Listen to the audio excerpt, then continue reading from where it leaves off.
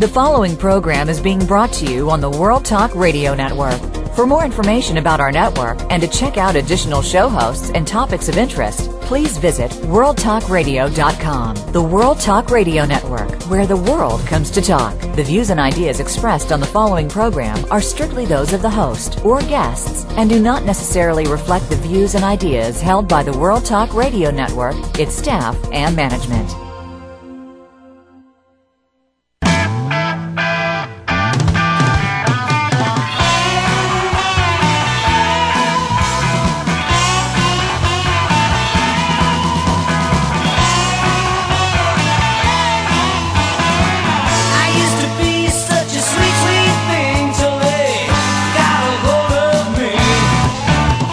The human mind, body, emotions, and spirit are more powerful than anyone can imagine, and we will learn to utilize each of them to the maximum and learn to make decisions about what we want and how we want to feel. What a concept, and one we will explore today on the Self-Improvement Show with your host, Dr. Irene Conlon. On our program, we'll address who you are, why you're here on this planet, how to go within, how to come to know what you believe, and why. Now, here's your host, Dr. Irene Conlon. Welcome to the Self-Improvement Show. This is Irene Conlon. We're broadcasting from really very sunny Arizona. I'm not even going to talk about the temperature today. We're just going to ignore it altogether. If you want to do better, be better, lead a happier life, you're in the right place because that's what we talk about. We talk about everything and anything to do with self-improvement. And today we're going to talk about love, healing, and health. First of all, I want to thank Alice Cooper for that theme song. The reason we play it is because when you get really involved in self-improvement, you begin to take your power back, really know who you are and what you want. You begin to learn to say that amazing word, no. And sometimes people don't like it and they think you're not so nice anymore. So we just took that theme song, no more Mr. Nice Guy, I'm stepping out in my power, so here I come kind of thing. But most of us want to live a healthy, happy life. And when we get sick, what do? We go to a doctor, and the doctor gives us some medicine or does some procedures, maybe performs a surgery. Whatever that doctor thinks is going to help us will help relieve the symptoms, will put us back on our feet. It isn't treatment that we really want. What we really want is healing. But we're almost afraid of that word. That word brings about concepts of some strange things, some strange treatments, some strange people, and we shy away from that. I don't know how that came about. You know, we sometimes think that the idea of healing or what we would call a miracle goes back to biblical times, and it's not relevant today. And nothing could be further from the truth. It's very relevant today. Actually, healing is a concept of now. It's as relative today as it's ever been, and maybe even more so. Today we're going to be talking about the healing properties of love. Science has clearly demonstrated that love has a profound and positive effect at a cellular level and brings about positive change in the body. Yes, science has demonstrated that. It's interesting to me because really what's happened here is that the scientists are now proving what the mystics have always known, and I find that really wonderfully amusing. Love does all kinds of wonderful things to help us heal, and I'm not going to talk about that right now because I want our guest to. Our guest today, Dr. Dean Shrock, saw remarkable results in his work with cancer patients using guided imagery. This really propelled him headlong into a study of why guided imagery produced such profound results. We're going to be talking to him about his findings because they really are quite remarkable. Dean Shrock has a bachelor's degree in psychology, a master's degree in community and college counseling, and a doctorate in counseling psychology. His doctoral dissertation was Relaxation, Guided Imagery, and Wellness. He's authored 2 books, Doctor's Orders, Go Fishing, I love that, and Why Love Heals. He has a passion for teaching people about his findings on how feeling loved and cared for extends life and improves the quality of life. It's such a pleasure for me to say welcome, Dean Shrock, to the Self-Improvement Show. Thank you, Irene, very much. I'm so pleased that we're finally going to be able to talk like this. Yeah, we've had we've had a good long conversation on the phone, and it just left me wanting to talk to you more. Tell us a little bit about your background. In fact, tell us, who is Dean Shrock? Well, Dean Shrock professionally, of course, is a licensed psychologist, and as you were saying, served as director of mind-body medicine for a large group of cancer centers, actually 40 cancer centers. And I was really enjoying the opportunity to develop all psychological services for cancer patients and their families when I was put in that position. And I think that's how most people recognize me or think of me when you ask who I am. And that, of course, I had so many unique experiences in that position that led me to write my books, which you talked about at first. And I'll be glad to talk about any experience within that position and what I found that surprised me at times and how I came to determine that love heals. Now, we have to kind of set the stage here, because if people will take just a minute to stop and think about what it must be like when you've been told you have cancer, we're going to do all these things to you, and hopefully we can save your life, and maybe we won't. The family is reeling in shock. The patient is definitely in shock, sometimes really depressed from the whole thing, and you're expected to give them help. So tell us a little bit about what you did with these patients and what you found as a result of your work with them.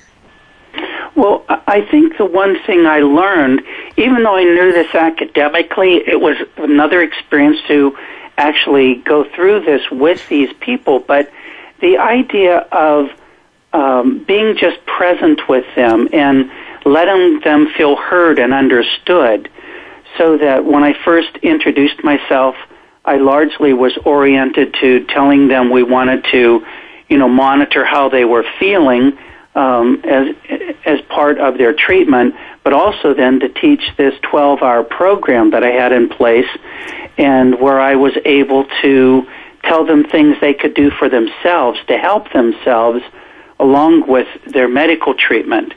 And I think in the end, the one thing they seem to appreciate is the idea of being themselves. In a real sense, I think they felt like I was giving them permission to be themselves, and also someone as one of their doctors who was taking time, a lot of time, to really listen and empathize with what they were going through. And over 12 hours, I think that I was in a very good position to say and have them relate to, okay, yeah, I appreciate when you're told you have cancer, as you were saying a moment ago, that what does that really mean? And for most people, if you say cancer, it really is equated with death, or I say even worse, you get to fall apart, suffer, and die.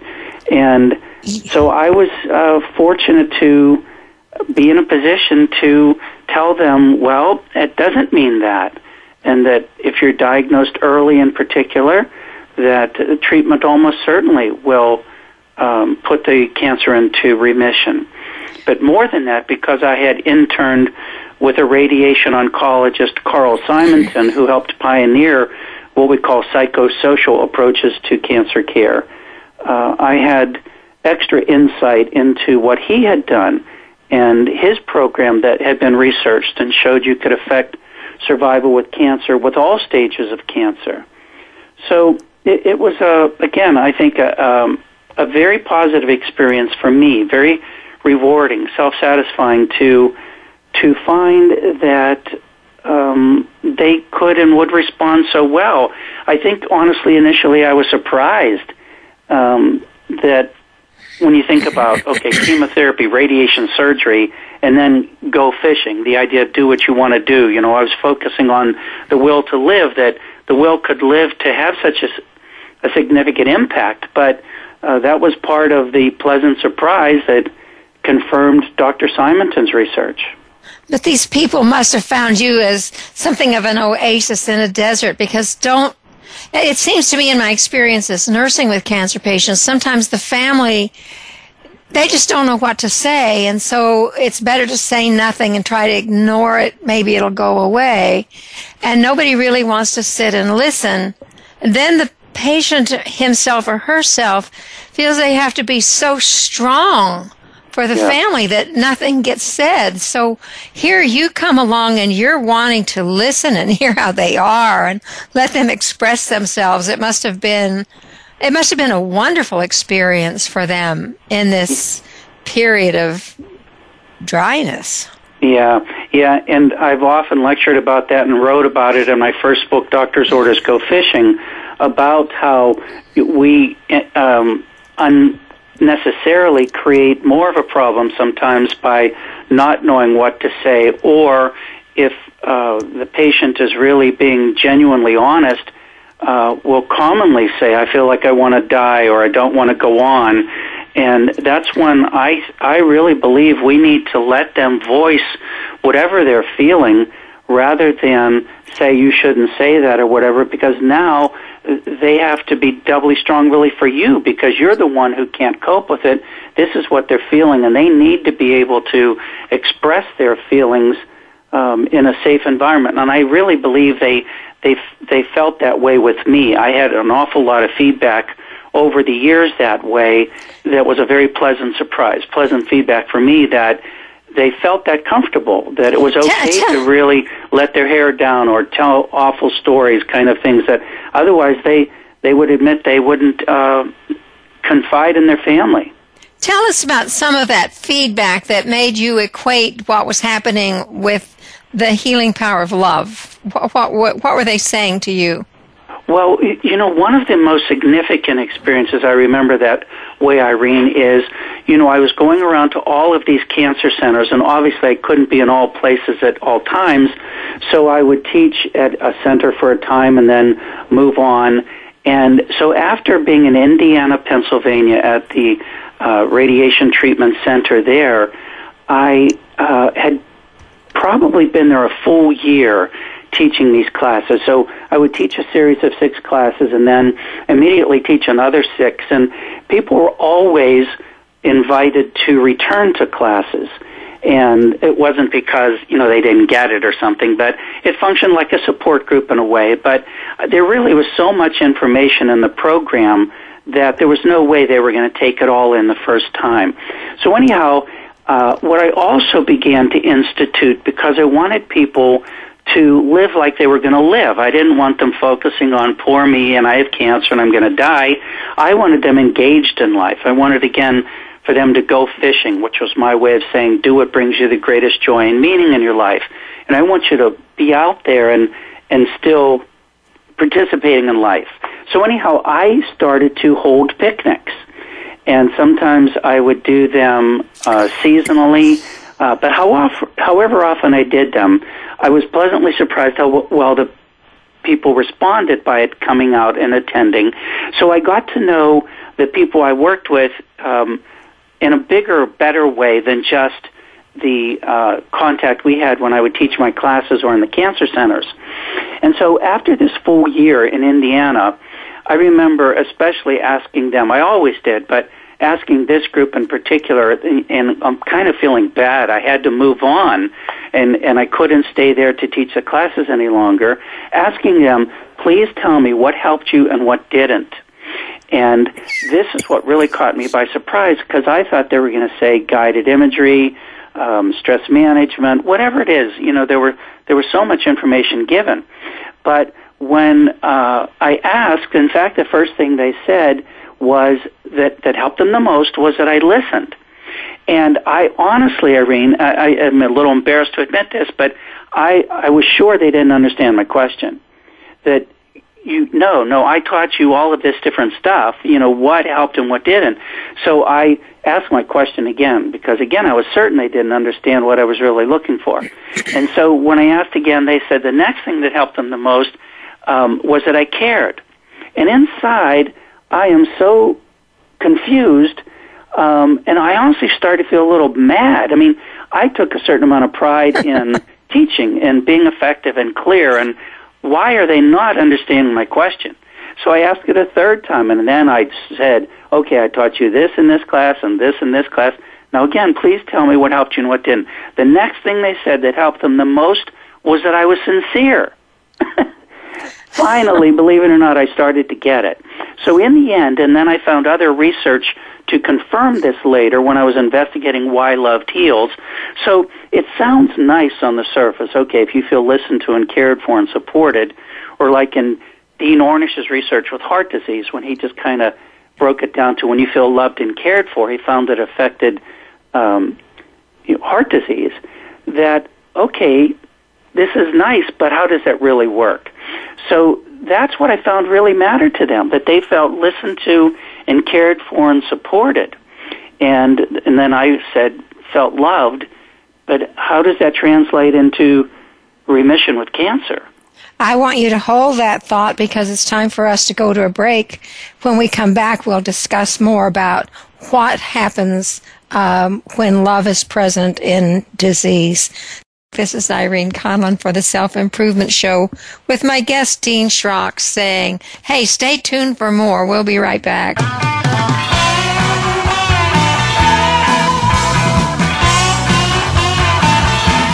Take World Talk Radio on the go and listen anywhere. Get our mobile app for iPhone, BlackBerry, or Android at the Apple iTunes App Store, BlackBerry App World, or Android Market.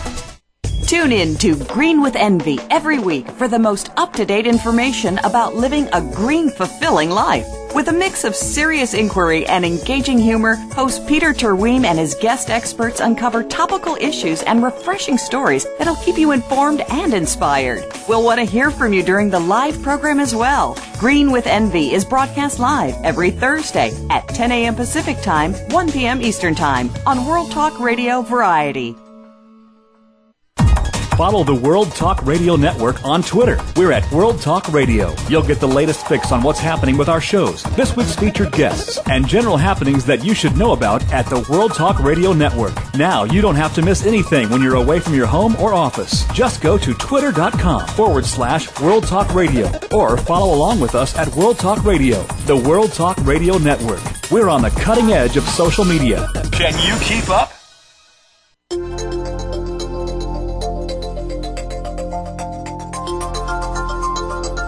The World Talk Radio Variety Channel, where the world comes to listen and talk.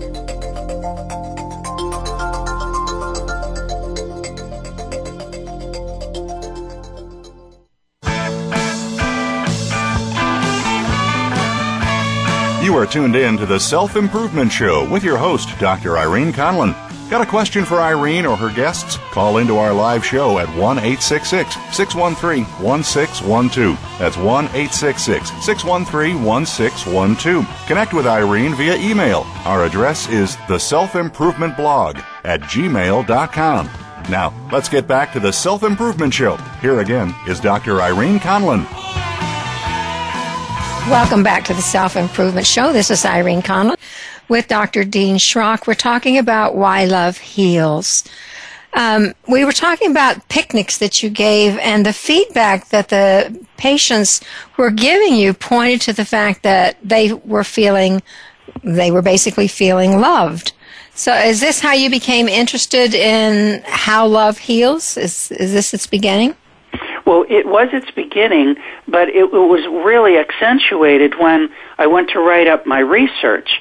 I was so very pleasantly surprised that Larry Dawsey, who has just been the most inspirational person for me in mind, body, spirit medicine, actually invited me to submit my research to be published in the journal where he was the I don't know exactly what kind of editor-in-chief or whatever. And what happened was Gene Ochterberg, who was the senior editor, kind of took me under a wing and said, we really want this published, and people are going to really want to know what you did.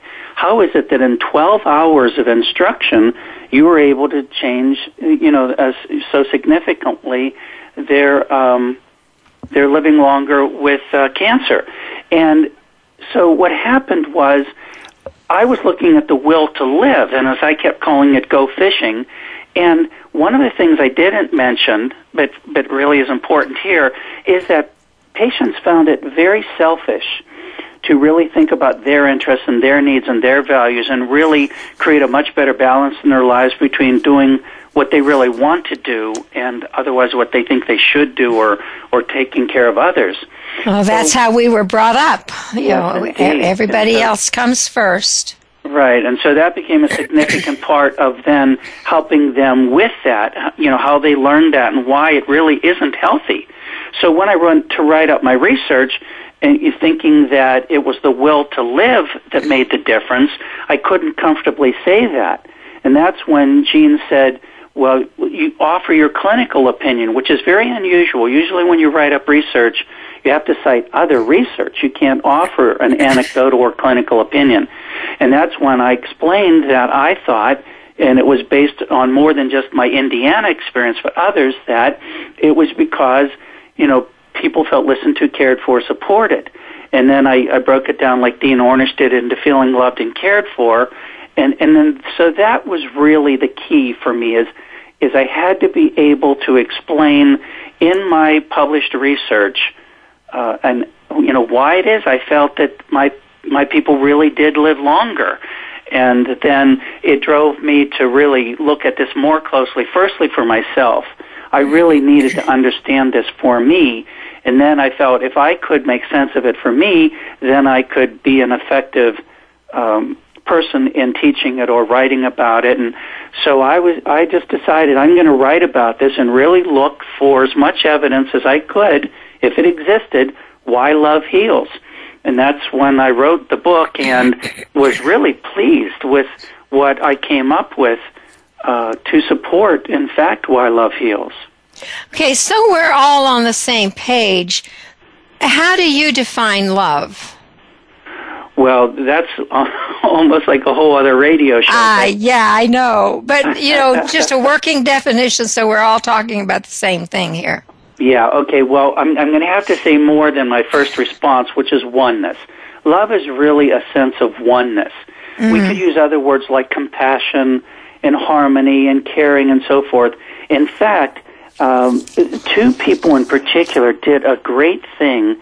Martin Seligman and Christopher Peterson wrote a book called Character, Strengths, and Virtues. Yes. Yeah, a very academic book. But they looked at all of the psychological research and all of the philosophical research trying to determine what were the core values taught or determined by research or contained in all of these philosophical systems, religions, and so forth. And they came up with 6, which was fascinating. And actually love was contained within the virtue of humanity. But that really got me to thinking when we, and even as they speculated, that they said that perhaps these values are so universal that they're grounded in biology because they could actually affect our survival response in the species. Mm. Yeah, so then I got to thinking, okay, when we think about love in that respect, then there maybe is some real value at looking at virtuous behavior, but then how would virtuous behavior also then factor into our survival factor or, living longer with cancer?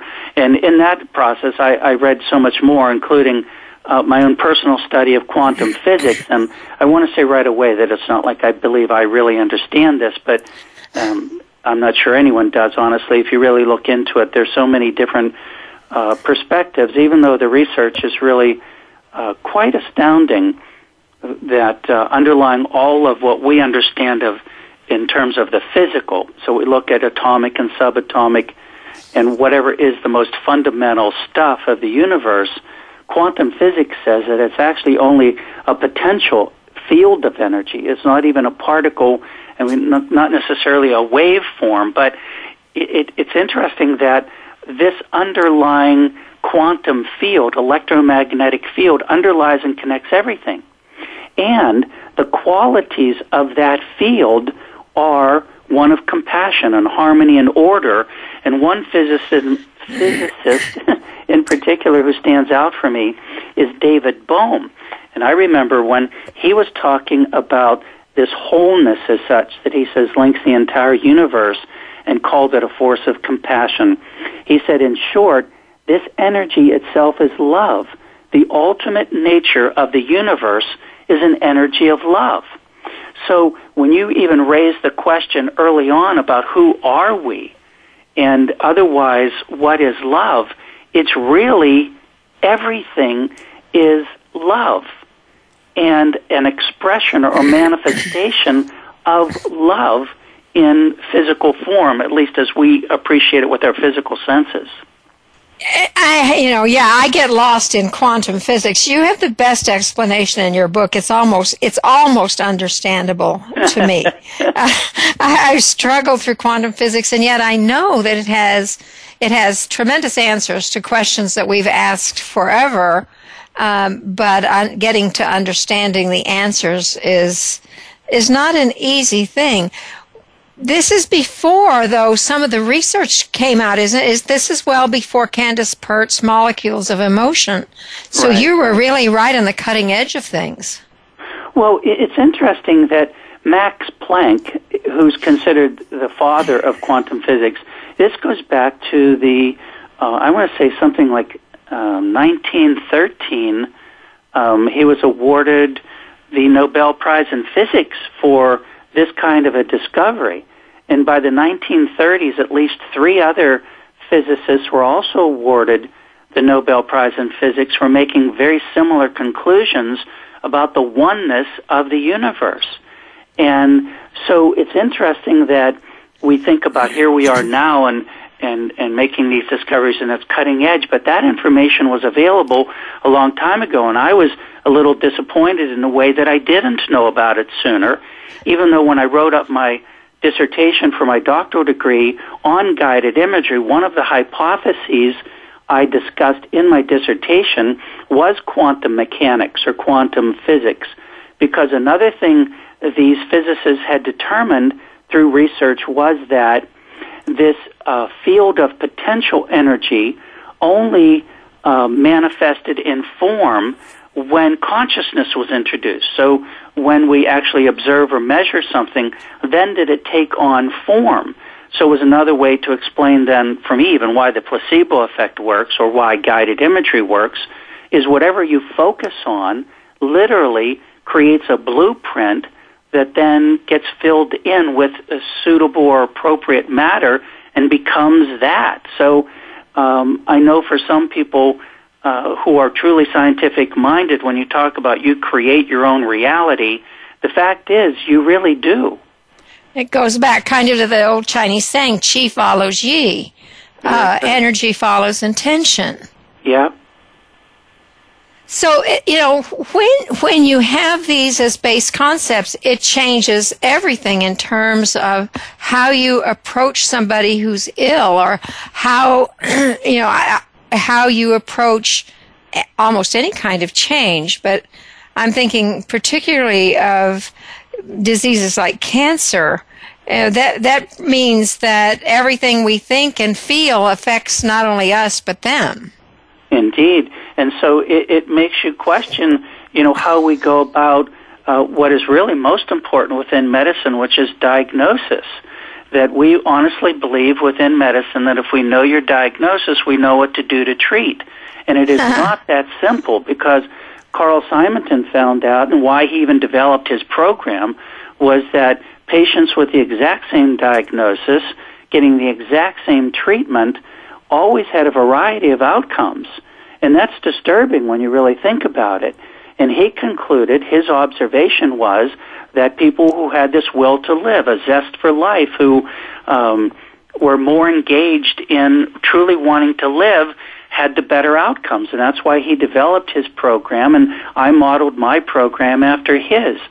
So indeed, there's more to this. And when we diagnose somebody, like I said earlier, what does it mean to be diagnosed with cancer? Most people think, in terms of death. Well, we need to be able to explain to people that a diagnosis is, as Norman Cousins said, is not a verdict. It means that, okay, this gives us a better understanding of what we need to do or can do to offer medical treatment, but under no circumstances does it mean, that you're stuck with this and there's nothing more we can do. And unfortunately, we need to focus on what's right or what we can do instead of, the diagnosis and what people think that means, that they're sick and they're going to die or whatever. Exactly. It's time for us to go to another break. I want to talk more about this when we come back. This is Irene Conlon with my guest, Dean Shrock, talking about how love heals. Stay tuned. We'll be right back.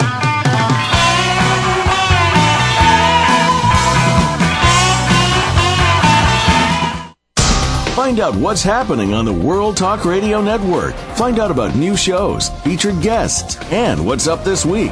Find us on Facebook by searching keyword World Talk Radio. World Talk Radio presents a new kind of health awareness talk show, the Sharon Kleina Hour, Health, Environment, and the Power of Water. Show host Sharon Kleina interviews leading scientists to discover how each of us can become proactive in protecting our personal health environment in an increasingly unhealthy world. Every show offers new information that could save your life.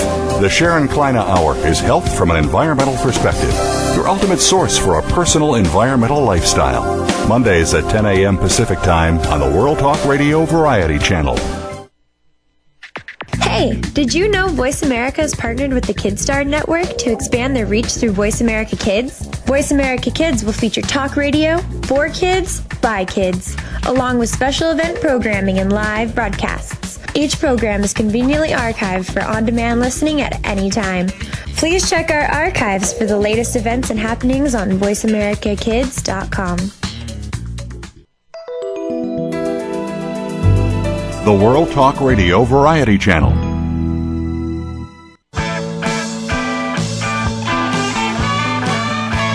You are tuned in to the Self-Improvement Show with your host, Dr. Irene Conlon. Got a question for Irene or her guests? Call into our live show at 1-866-613-1612. That's 1-866-613-1612. Connect with Irene via email. Our address is theselfimprovementblog@gmail.com. Now, let's get back to the Self-Improvement Show. Here again is Dr. Irene Conlon. Welcome back to the Self-Improvement Show. This is Irene Conlon with my guest, Dean Shrock. We're talking about why love heals. Before the break, we were talking about trying to create a zest for life in your patients and what a diagnosis can do. And so basically what I'm hearing you say is that everything we say can have an impact on this patient's outcome and their progress. So what does this mean then in terms of what a doctor does, his bedside manner, what he tells the patient? I know he has to tell them by law what it is they're dealing with and how can he tell somebody they have cancer without, just blowing them away? Right. And, within informed choice, it's ethical and legal to say, this is your diagnosis, these are the treatments that are available, and here are the potential or probable outcomes, including side effects.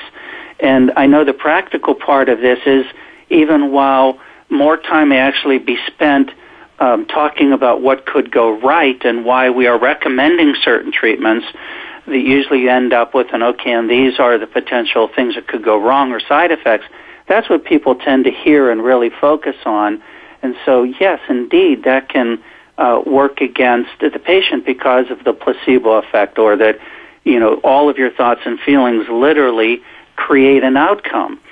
And so when you talk about bedside manner, additionally, then there's a substantial amount of research now talking about, physicians who are more hopeful and positive and have more of a rapport with the patient have better health outcomes, the patients do, than physicians who otherwise are cold or aloof or distant in the way they relate with the patient. I'm also thinking about doctors who say to a patient, this is what you have such and such a cancer, and I would say you have maybe 6 months to live, and that person will die 6 months almost to the day. And how do we get this across to doctors? And some of them are very open and some are not. How do we let them know that there are other ways to handle this so they're not giving their patient a definite day that their life is going to be over? Right.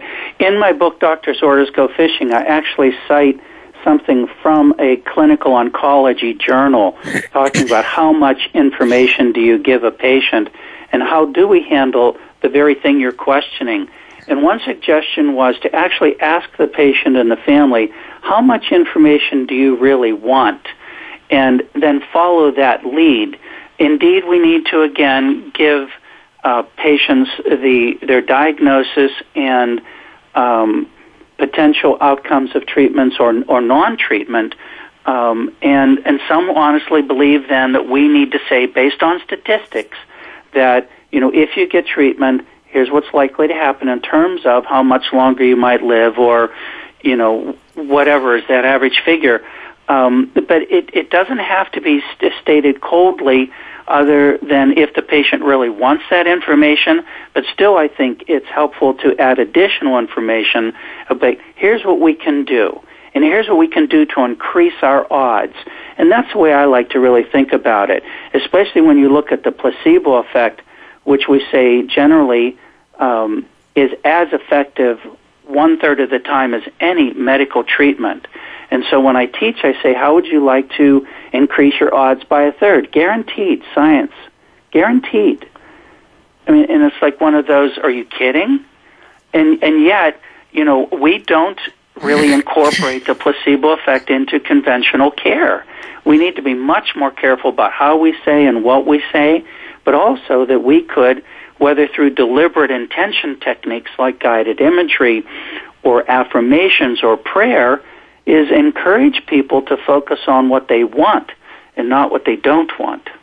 See, the question that comes up for me is, I guess, how can we get healthcare professionals to see that the patient is holistic, that they need the right kind of nourishment. They need, they have spiritual needs. They have emotional needs. Certainly they have physical needs when they're dealing with cancer. But all of these things work together to put them in the position that they're in, and they all work together to bring about healing. So how what do you see as a possibility of changing the thought patterns to something that's a little more holistic? Or am I way off base? No. What you're asking, I think, is essential. But in fact, so how do we actually do this? And two things come to mind right away. One, back in, I think it was 1993, David Eisenberg published a survey of what patients or people do for health care. And it became the most cited medical journal article in history. And they said that they were going to alternative healthcare practitioners more than their primary care physicians for their care.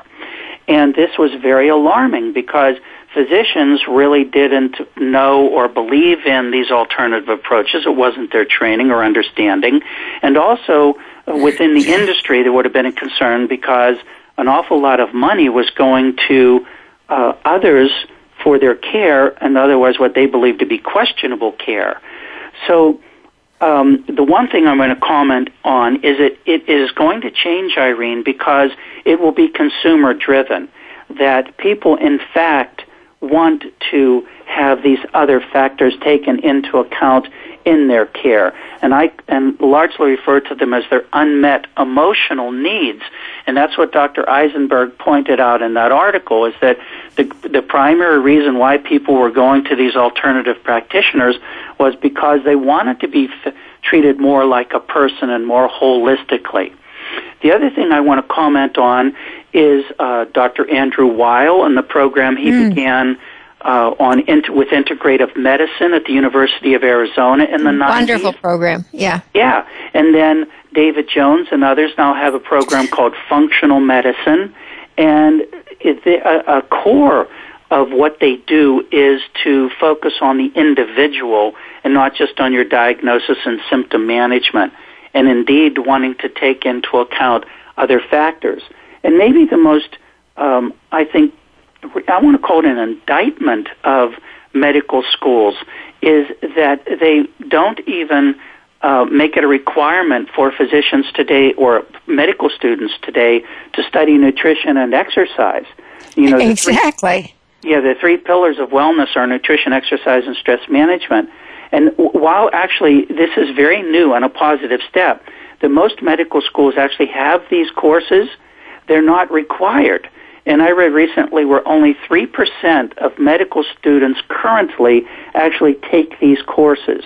So a real problem exists within medical schools and then our physicians is they don't have this training and understanding that there are these other truly effective, legitimate approaches beyond pharmaceuticals and surgery largely. It's always, amusing and amazing, I guess, to me to think that healthcare professionals, doctors, nurses, can believe that this tiny little pill you put in your mouth is going to make a great difference in your health, when what you put in your mouth 3 times a day as food doesn't matter. Right. It's interesting. It's an interesting concept to me that we think that way. And I don't know why the medical profession is so slow to catch on. I do hypnotherapy. I'm pretty much retired now, but I still do some. The AMA accepted hypnotherapy as a treatment modality in 1953, but they still think of it as hocus pocus and quackery and don't. Not all of them. Some of them have learned to use it and use it extremely well. But by and large, they think it's just some hocus pocus, strange kind of thing that some of us do. And yet, like your guided imagery, it can be just an incredibly powerful tool. So I don't know how we can get them ahead of the power curve on some of these things. Yeah. Well, I'm going to come back to it will be consumer driven, because I mean this well when I say that, just somebody's going to go out of business. But when I was director of mind-body medicine for that large group of cancer centers, there was a major entrepreneur at the head of that. And I learned that if there is a service that people want, someone will find a way to provide it.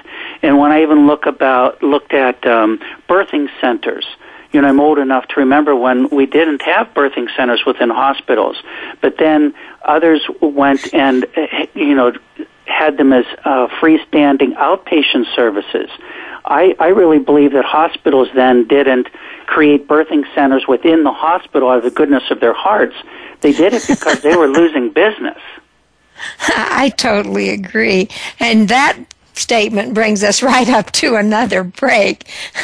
It's time for us to take a short break. This is Irene Conlon for the Self-Improvement Show with my guest, Dean Shrock, saying, hey, stay tuned for more. We'll be right back.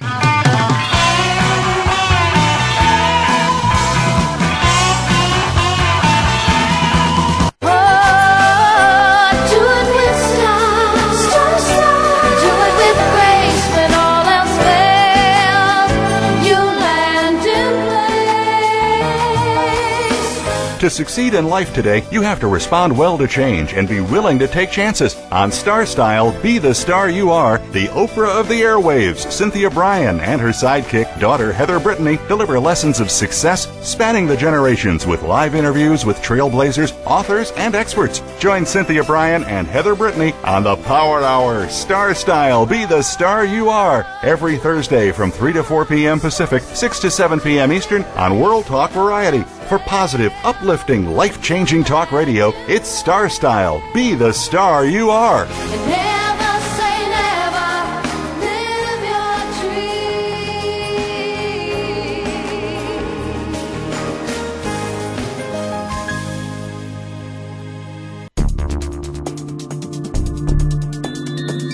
Listen. Listen. The world is talking. the World Talk Radio Variety Channel.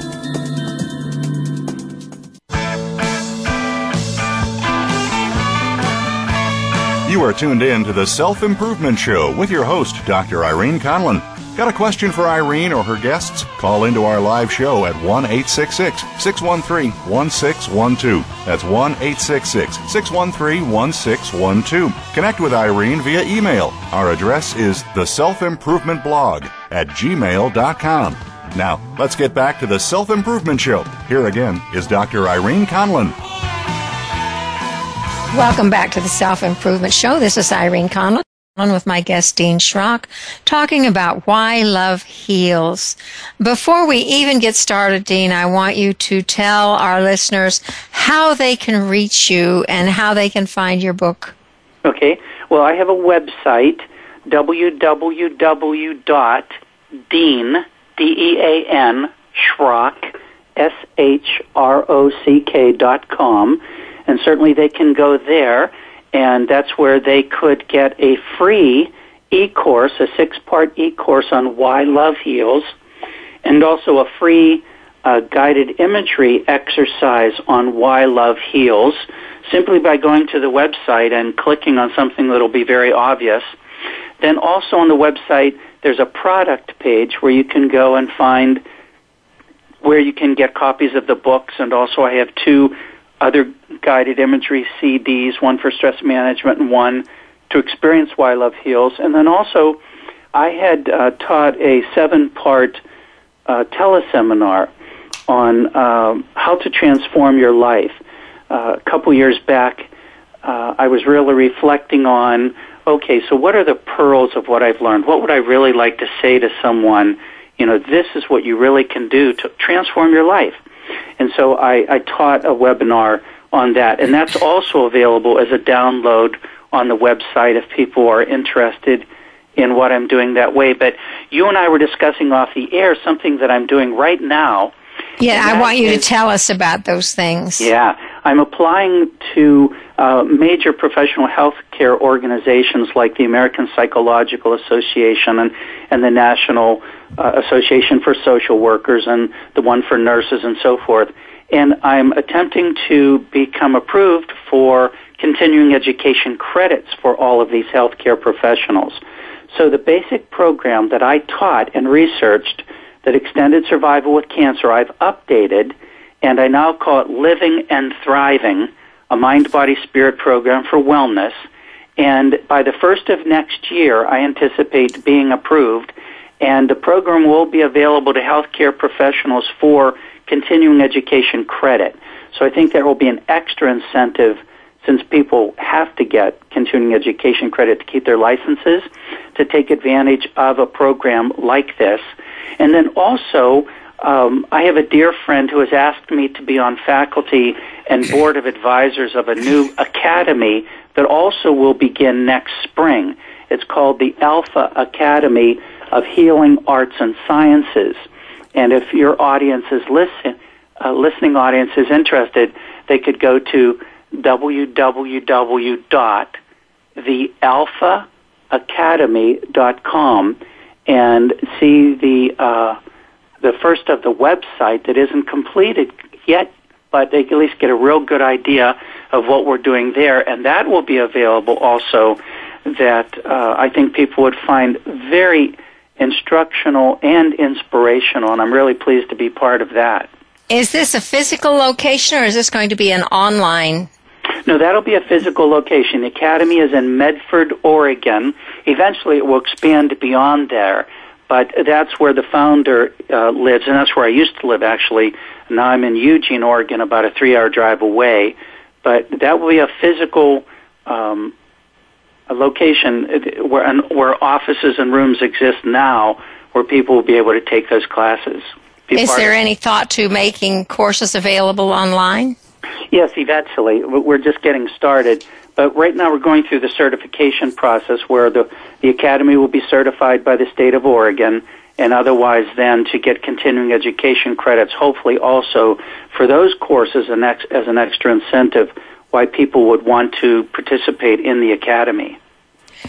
And who do you see coming to this? People who are already involved in healthcare, Well, it certainly could be those who simply have an interest in their health, but I think we are largely interested, like you, in educating healthcare professionals about the wholeness of the individual and treatments or approaches that address the wholeness of the individual, and certainly including spiritual aspects of the individual. So it's for anyone, but certainly for healthcare professionals who would like to expand their understanding of what we really believe heals, is we certainly hope to be able to help in that way.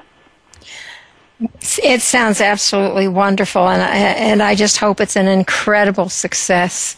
It has to be. We have time for just one question, I think, before you leave your final thought with the listeners. And my final question would be, Dean, why should I go fishing? Well, the honest answer, in the most common sense terms, relates to the adage that goes, when you're busy doing what you like to do, you tend to forget your aches and pains. So there's genuine common sense into taking time to do what you really want. But honestly, you're going to have to deal with the social conditioning that says, but everybody else should come first. So once you learn and really come to understand that it just makes so much sense to have this balance between doing for yourself and doing for others, it's easy to look at others and advise them that way. I learned this when I was dealing with people recovering from strokes. And fortunately, if they were discharged to home, then for the caregiver, it was dramatically going to change that person's life also. But then I saw how family or friends would call and say, hey, I'm going to come over and sit with whomever because you still need to get out of the house. You still need to go to church or to the store or do some other things. But when it came to that individual, you felt like you had to be Superman or Superwoman, and you couldn't do that, even though it was just common sense. That you still need to have a relatively normal lifestyle, or eventually it's going to take your health and you end up being no good to anybody. So going fishing, in a bigger context, though, is a resonant energy of love. When you're being joyful, it's one of those virtuous kinds of behaviors. You're resonating with this core essence of who you are. So that would be my really greatest, deeper understanding of why you need to go fishing. Beyond that, it just makes you nicer to live with. So you're not saying I actually have to go wading around in a stream, catch some fish? No, whatever it is that honestly makes your heart sing. And so when I was in central Pennsylvania where our cancer centers were based, deer hunting was big. Actually, in most of Pennsylvania, the first day of buck season, the first day of doe season, the first day of trout season, they closed public schools. Really? Yeah, so they really understood. And that's why I came up with Go Fishing, because I wanted to say it in a way that they could really relate to. I know you have a story in your book about the men who would get up off their deathbed to go to the first day of hunting. We lost up to 2/3 of our patients at our radiation treatment centers the first week of buck season. I love it. I mean, what does that tell you about the human spirit? Right. And I would, tell the story. Imagine that we had this sick person, but otherwise who loved to go deer hunting and now is out in the woods. Is our person going to feel better or worse for having gone hunting, and especially if they got a buck? And if you're a hunter, you know the answer. Of course you're going to feel better. Of course you are. Right. And then now, because we know about psychoneuroimmunology and about epigenetics and other things scientifically, how your emotions, how you feel, literally translates either into how your genes are expressed or how your immune system functions. Going fishing is just not just common sense, it's scientifically sound. Isn't it wonderful that we have wonderful, fun things being scientifically sound? Yes, I really. love it. It's just about time for us to come to the close. So what's the thought you'd like to leave our listeners with, Dean? Okay, well, certainly go fishing. That's a wonderful message, and it's very healthy, very healing. But the other thing I think that's really core would be meditation. When you ask me to define love, and in the end, I think it's always about being ourselves, where we feel we are most genuinely able to be ourselves. Well, you will never be more yourself than when you're resonating with this core sense of who you are as love or oneness. And that's when I absolutely recommend meditation. And there's a lot of great evidence. When John Kabat-Zinn was at the University of Massachusetts Medical Center and for so many years demonstrated the effectiveness of meditation with all illnesses, it was interesting. And then Dean Ornish, meditation was a key component of what he found, too, in his program with heart disease. And maybe the book My Stroke of Insight by Jill Bolte Taylor points out so beautifully. She's wonderful. Right. Here she was a brain scientist who understood the physical brain, but when she had a stroke herself and when her left brain hemisphere was compromised and she had to live in her right as such, now it being the dominant one, is what it was like to literally experience oneness. Your left and right brain hemispheres have very different realities, and we are so focused in terms of our use of the left brain and being analytical and logical and reasoning. And so one of the challenges for science is to come to an understanding that you will never fully appreciate love and oneness and some of the deeper understandings of who we are, because you can't do that through thought and reason. You have to do it by learning to resonate and use the more have a more dominant use of your right brain hemisphere, which happens through meditation. So that would be my two strong recommendations. Go fishing and really learn and take time to do that and to meditate. Wonderful. Dean, thank you so much for being with us today. Next week's guest is Jamie Lerner. We're going to be talking about the ever-loving essence of you.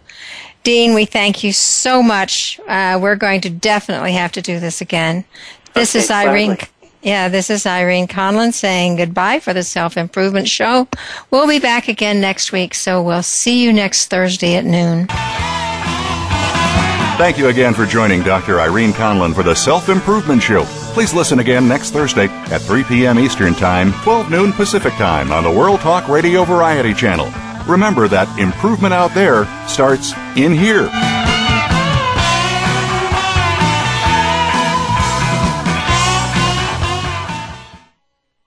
Thanks again for listening to the preceding program brought to you on the World Talk Radio Network. For more information about our network and to check out additional show hosts and topics of interest, please visit worldtalkradio.com. The World Talk Radio Network, where the world comes to talk. The views and ideas expressed on the preceding program are strictly those of the hosts or guests and do not necessarily reflect the views and ideas held by the World Talk Radio Network, its staff, and management.